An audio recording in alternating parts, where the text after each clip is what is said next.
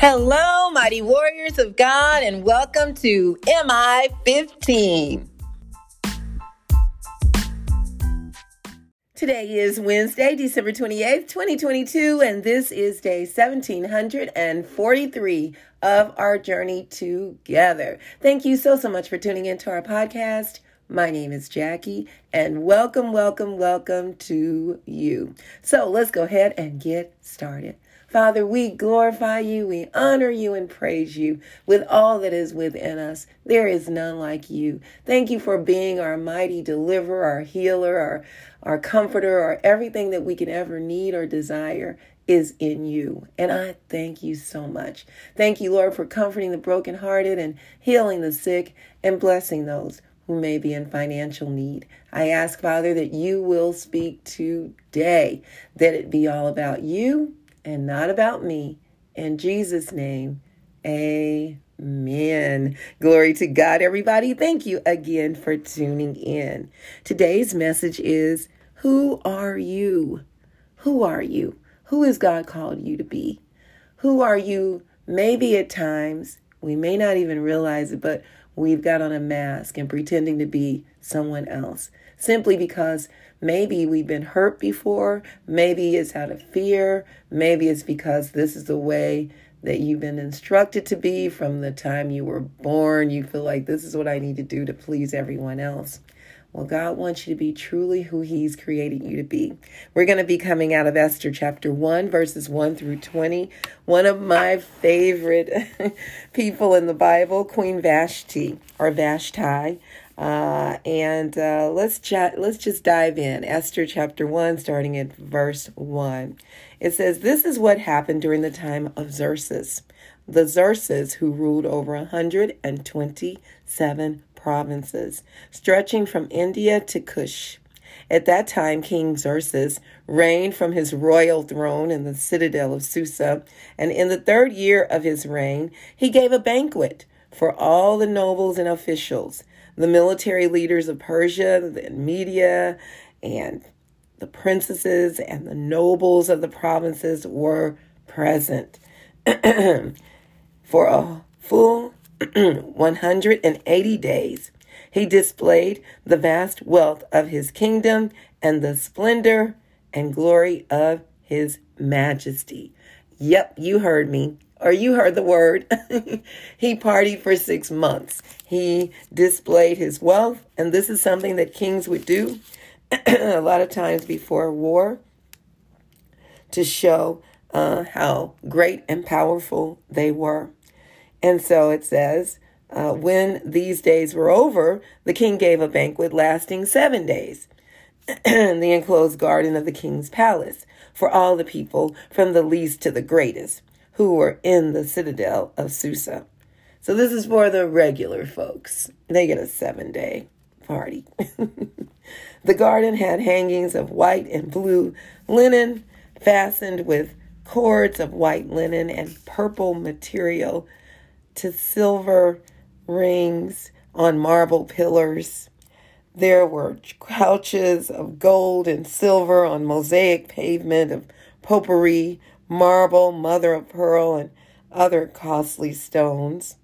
Wine was served in goblets of gold, each one different from the other, and the royal wine was abundant, in keeping with the king's liberality.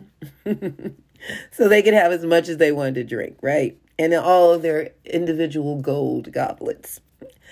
By the king's command, each guest was allowed to drink with no restrictions, for the king instructed all the wine stewards to serve each man what he wished. Queen Vashti also gave a banquet for the women in the royal palace of King Xerxes. On the 7th day, when King Xerxes was in high spirits from wine, so he was drunk, he commanded the 7 eunuchs who served him, Mehuman, Biztha, Harbana, Bigtha, Abigatha, Zethar, and Caucus, to bring before him Queen Vashti. It's interesting that it took all of them, 7 eunuchs, to bring in one person. That's interesting to me, but hey, that's how it worked, right? So he instructed them to bring in Queen Vashti, wearing her royal robe, her royal crown, in order to display her beauty to the people and nobles, for she was lovely to look at. But when the attendants delivered the king's command, Queen Vashti refused to come. Then the king became furious and burned with anger. Since it was customary for the king to consult experts in matters of law and justice, he spoke with the wise men who understood the times and were closest to the king. It's interesting to me that instead of him going in and say, honey, why aren't you coming out? He can. This is, I guess, how they did it. He consulted with the people that gave him advice, and their names were Karshina, Shethar, Admatha, Tarshish, Maris, Marsina, and Mamukan, the 7 nobles of Persia and Media, who had special access to the king and were highest in the kingdom. So these were the nobles. According to law, what must be done to Queen Vashti? He asked. She has not obeyed the command of King Xerxes that the eunuchs have taken to her. Then Mamukan replied in the presence of the king and nobles, Queen Vashti has done wrong, not only against the king, but also against the nobles and all the peoples of all the provinces of King Xerxes. For the queen's conduct will become known to all the women, and so they will despise their husbands and say, King Xerxes commanded Queen Vashti to be brought before him, but she would not come. This very day, the Persian and Median women of the nobility who have heard about the queen's conduct will respond to all the king's nobles in the same way. There will be no end of disrespect and discord. Therefore, if it pleases the king, let him issue a royal decree, and let it be written in the laws of Persia and Media, which cannot be replaced, that Vashti is never again to enter the presence of King Xerxes. Also, let the king give her royal position to someone else who is better than she. Then when the king's edict is proclaimed throughout all his vast realm, all the women will respect their husbands from the least to the greatest. So it really wasn't about the fact that she didn't want to come out. No one even tried to decide or determine or figure out why. Was she sick? Was something wrong? Instead they just come up with this meeting and then this law to banish her, kick her out of the kingdom of the king, kick her out of his palace. And the nobles were more concerned about what their wives would do based upon what Queen Vashti did. So let's go to my notes here. Point number 1. Have you ever lost your true identity trying to be what others wanted you to be? Or even counted yourself out of something that you're gifted to do because you felt intimidated by those in that area of expertise? Maybe you did not feel pretty enough, tall enough. Maybe you felt you were not the right race or size. God wants us to see ourselves as He sees us, beautifully and wonderfully made by Him in His image. That's who you are. And don't you ever forget it. Stop measuring yourself by the world's standards and begin to understand that you are royalty. We are heirs and joint heirs with Jesus Christ. We are God's children. We belong to the kingdom of God. Don't ever forget that. That's your identity right there. You're a child of the King. Point number 2, now that we have a clear understanding of where we come from and who we are, it's time to begin doing what God has called us to do. Sometimes God will allow something to shake us up to help us realize who we are and who we are not, to motivate us to say no to those things or people that are not of God or that are not part of his plans for your life. Oh, you will definitely shake things up with your answer or stance on the matter, just as Queen Vashti did when she risked her life, her status, her luxurious and wealthy lifestyle by telling the king no. It sounds like she got sick and tired of being sick and tired of being someone that she refused to be. You know, I am not your eye candy. I am not someone that you just can come pull out and have me sashay in front of your drunk friends to be this person that you think I am. I am someone greater than that. And she was willing to give up everything. And she did. She could have even been put to death for refusing the king's request. That's just how serious it was to her. And it should be the same for us. It shouldn't be about money or prestige or, status or things.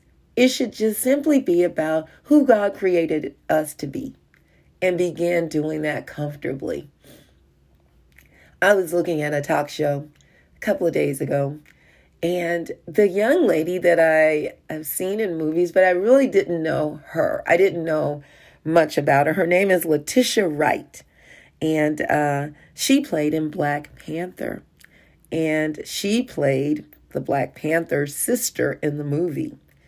And in the new movie, Wakanda Forever, she plays an even bigger part. And you really get to see her acting chops. She's really good.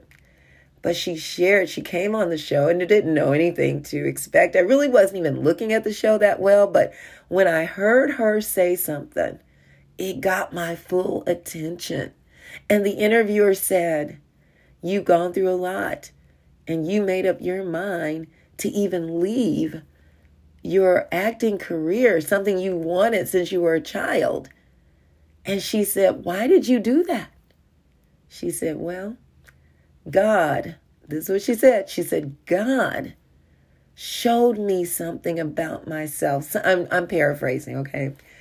God showed me something about myself and how I felt like I was not good enough in this world of entertainers, and I felt like I wasn't pretty enough at times. I just didn't feel good about who I was, and God wanted me to just sit down and leave the career, and so I did. And she said, and he showed me myself. She was sharing how that encounter and that time with God. And it was just beautiful to hear her share this. And then she said, then the Lord showed her who she was, and she embraced that and understood the value in which, God created in her. And she went back to doing her acting. And then while on the set of doing this movie, Wakanda, which I did see, Wakanda Forever, it was really good. And when she went back to do that movie, she got injured and had to sit out for 3 months, or at least 3 months. And her mom, when she got home, just opened her arms to her and said, "I'm so sorry." And she said, "You know what? It's God's way of sitting me down and getting my attention." And she said, after that, I came back even stronger. She said, and then the Lord gave me something to do, gave me, she's producing a movie about true story about twin sisters, and how God put on her heart how she was accepting movies that didn't line up to her values. And she said she made a vow to herself and to the Lord that she'll never do that again. She would never accept something. This was prior to Black Panther, that she would never accept something that didn't line up with her values. And she would say no. And here's the other thing that just blew me away. While she was sitting there, the interviewer asked her a question and about how good she's doing and things like that. And she turned the table and she began to start telling the interviewer how God has blessed her and has anointed her. Yes, she said that, anointed her to do the work she's doing, and how she helps people and brings great joy to people. And I mean, it was like tears welling up in her eyes and the host eyes. And then after she said that, she said, now hold up, that was the Holy Spirit speaking. She said that, and it just blessed my heart to see, first of all, a young woman on TV in front of the world, acknowledging the Lord, acknowledging the Holy Spirit, and not being ashamed of who she was in Christ Jesus. See, that's what I'm talking about. And that's where God wants us to be. We're going to get people that are going to reject us because of the truth of God that we stand upon. But that's okay. The values that we stand upon. So get ready for it. And just like Queen Vashti did, she had to say, no, no more. And there comes a time, just as this amazing young woman, Letitia Wright, said no, turned down roles that did not represent who she was. What about you? This is your day.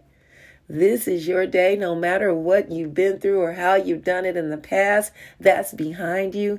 It's time to embrace the new and begin to turn down things that God never intended you to be a part of. Even things that are good, that are not hurting anyone. But God is saying that's not for you either. Because when you do that, and this is something he told me, I'm literally blocking the things that he's got there for me. Because now I'm giving my attention to that good thing that's not a God thing. So understand that, and understand that God is with you. He will provide for you as you obey and do his will. Now, if you don't know Jesus as your Savior, this is your day. Romans 10:9 says that if you confess with your mouth that Jesus is Lord and believe in your heart that God raised him from the dead, you will be saved. Glory be to God. I love you all so, so much. May the Lord bless and protect you. May his face radiate with joy because of you. May he be gracious unto you, show you his favor, and give you his peace. In Jesus' name, amen. And remember, we can do all things through Christ who strengthens us. And don't forget to check us out on our website, JackieBikesMinistries.org, JACKIE, be like boy, UYCKS Ministries.org. And share the messages with others. I think I said that. Yeah. And don't forget to check us out on tzonekc.org to learn more about what we're doing in the community, teaching our youth life skills, workforce skills, entrepreneurship development, peer mediation skills, and human and sex trafficking awareness. Please partner with us and become a donor, volunteer, pray for us. We appreciate you so very much. Thank you so much for your donations and all that you do. All right, mighty warriors, go forth and make it an awesome day, fulfilling the purpose that God has given you, and I will talk to you later. Bye-bye.